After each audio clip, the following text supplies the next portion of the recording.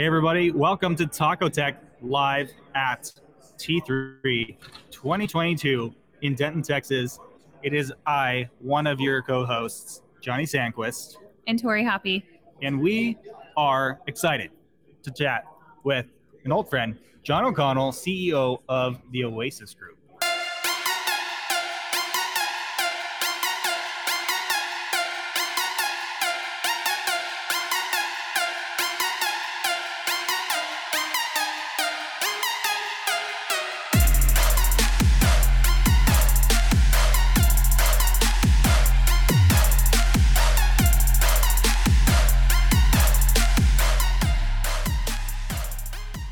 How's it going, man?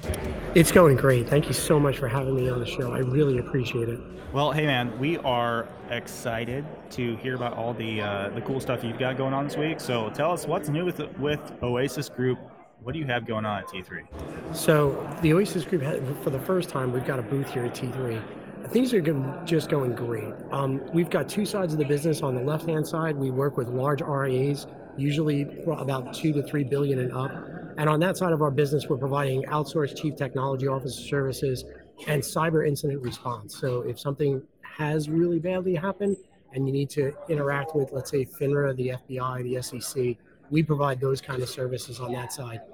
And on the CTO side, it's mostly a lot of project-based work. So we do project-based work and outsource CTO capabilities. So the projects that we do are everything from implementing data warehouses for some clients, which you'll hear me talk a little bit about here at T3, and then also providing the capability to move from platform to platform.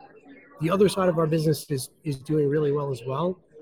In that side of the business, where we offer outsourced chief revenue officer capability for fintech firms.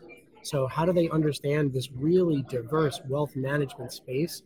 You know, what are some of the things that, for example, an RIA would be looking to purchase in opposition of, let's say, a wirehouse or a TAMP? They're not going to buy the same types of products, or even in the same way. In a lot of cases, the people who make those decisions are different. So we help on that side of the business with the, fintech firms to really help them understand, how do you do market penetration into this market? How do you attract your first clients? How do you service them really well, get them referenceable, and then go get a bunch more? And I think you left out the most important thing that you've been working on. Your book launched today, so congratulations to that. Let us know how we can find it, what is it all about, and how is it all tying into what Oasis Group is doing? So the book is called The Rise of the Activist Investor. And if you take a look at the investing that's happening today, a lot of the clientele are aging, and that's why you're seeing this. Everyone talk about the great wealth transfer of anywhere between $38 and $68 trillion that's going to transfer. That's going to transfer to an emerging wealth class. And if you look at that emerging wealth class, and notice I didn't use the frame millennial or anything like that, I prefer emerging wealth class. So that emerging wealth class has got some different types of investors in it. You've got some investors that are graduating college that are saddled with college debt, but they're going to be the heirs in this great wealth transfer. Then you've got some other really interesting graduates. Let's take people, for example, that are graduating with, in a STEM field and have no student loan debt. I would call them super Henrys because they're not rich yet, but they're earning twice as much as their contemporaries who's graduated from college. All of these emerging wealth investors are very socially conscious. They've lived through social movements like Occupy Wall Street, Black Lives Matter, and they want their investments to really reflect their value system. So today, throughout this conference and in the market today, you're hearing a lot about ESG investing. I think ESG investing is a good start, but that's really going to drive a huge growth in separately managed accounts and direct indexing. And those separately managed accounts and direct indexing will reflect investors' individual value sets. So the book is about, if you find like-minded people like this and you want to change the direction of a company, how do you do that? How do you amass a certain number of shares, which in the United States to change the direction of a company is only 5 to 7% of outstanding shares? You can acquire that number of shares with, say, an investing group that you may meet on a social media platform like a Discord channel, Discord server, and you can build this group, amass a certain level of outstanding shares, initiate a proxy vote to nominate your own board member to a board of directors, and then from there you can, in a democratic fashion, affect the direction of a company. And this is happening all the time. There's plenty of examples of it in the book. that talk about how investors are doing this today. This isn't very futuristic. This is happening now. Do you have a favorite example from the book, or anything you want to like tease out for us and give us just a deeper dive preview? I would say one of the best examples, and because it was quite topical, look at AMC. AMC as a company technically should be out of business if you looked at their balance sheet. Retail investors drove the price of AMC higher and higher, primarily initially to tap into guaranteed money from short sellers, right? A short seller, as you know, is guaranteed money. If I buy on the other side of that trade, no matter how high the stock price goes, you have to cover that contract. So initially that's what happened. But I think if you look at a lot of the movement, it was retail investors. It was the people who said, my local movie theater is an AMC. Where am I going to take my kids if this goes out of business? I met my sweetheart at AMC. What's going to happen if this goes? That's where I go, like for anniversaries or for, to just kind of reconnect. What happens if that goes away? Because that stock price got driven up so high, AMC released shares that they had in reserve. They took the proceeds for those shares at a very high stock price. They took all those proceeds and paid off a lot of the high interest debt that was significantly affecting their balance sheet. So if you look at that as a microcosm, there's a great way where retail investors have affected the direction of a company. And you're seeing it now too. If you look at, the Exxon and Engine Number One, that's another great example where an activist investor changed the direction of a company. The Starbucks issues with Say on Pay, where the Starbucks CEO is being paid so significantly higher. So you're seeing this happen right now. And I do cover some of those examples in the book.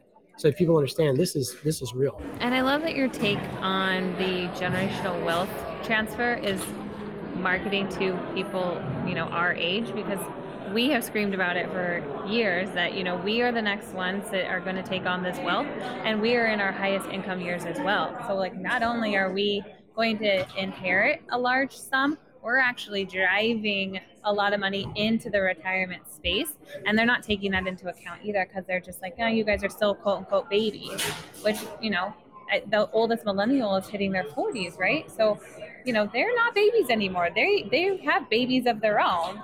And this whole idea of them not being prepared for our way of thinking, it has got to change. We aren't the traditional 60-40 portfolio investors. We want our money distributed in different ways, right? Like you said, the retail side of things, most of us have some sort of trading account that we do ourselves. Crypto's a big one.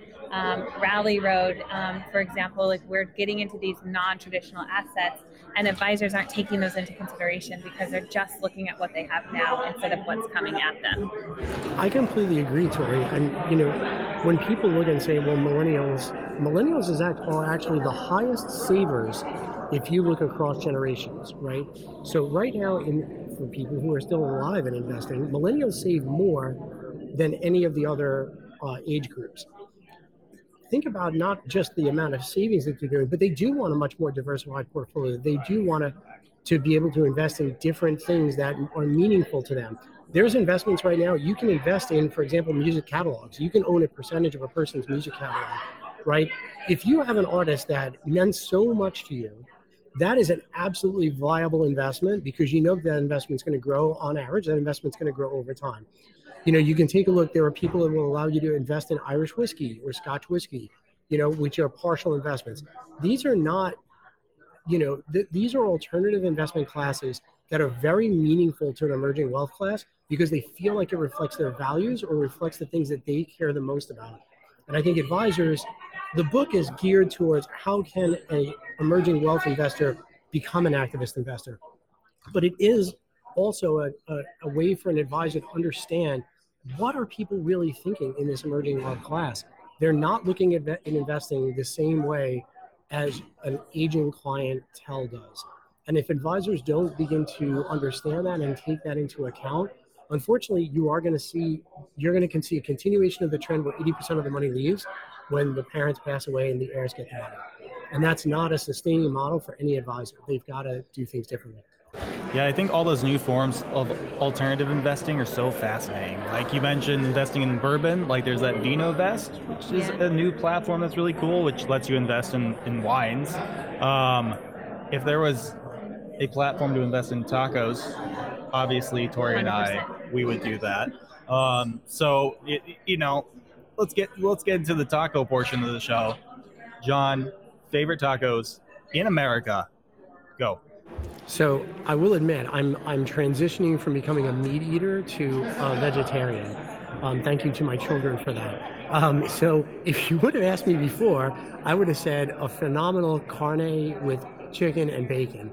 Now I have to say it's more of a black bean burrito that I'm going to go for. Nice, big, juicy. You get to really bite into it. You know you're eating when you're eating a good bean burrito. I feel like that's an acceptable choice, right? Like you could do veggie fajitas, and we can make something out of this veggie side of things. We are huge carnivores on this side of the table. I will say we annihilated some what they were calling Denton Cali burritos. I think it does not hold a candle to the original California burrito, but it was pretty good. So we can get behind this veggie side of things. Totally cool with it. Yeah. Well, I will say, Tori, there are Capital Grills and Ritz Chris Steakhouses in the Northeast that are crying due to my transition. I understand. I feel like my family and I are moving from California to Dallas here very shortly, and my taco stand that I have gone to for many years, I think the man is going to literally cry the last time I walk in. So I am placing, a catering size order to take with us so we can freeze it. But I definitely feel that sentiment. Like they're going to be crying when we walk out of town. All right, John, that's going to wrap it up for us. Before we go, tell everybody, how do they find you? How do they find Oasis Group? What's the best way?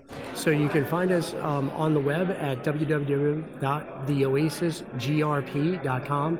And then my author website, which has the pre-order of the book, is www.john-o'connell.com. Just like the street in Ireland, O'Connell Street. That's how you spell it.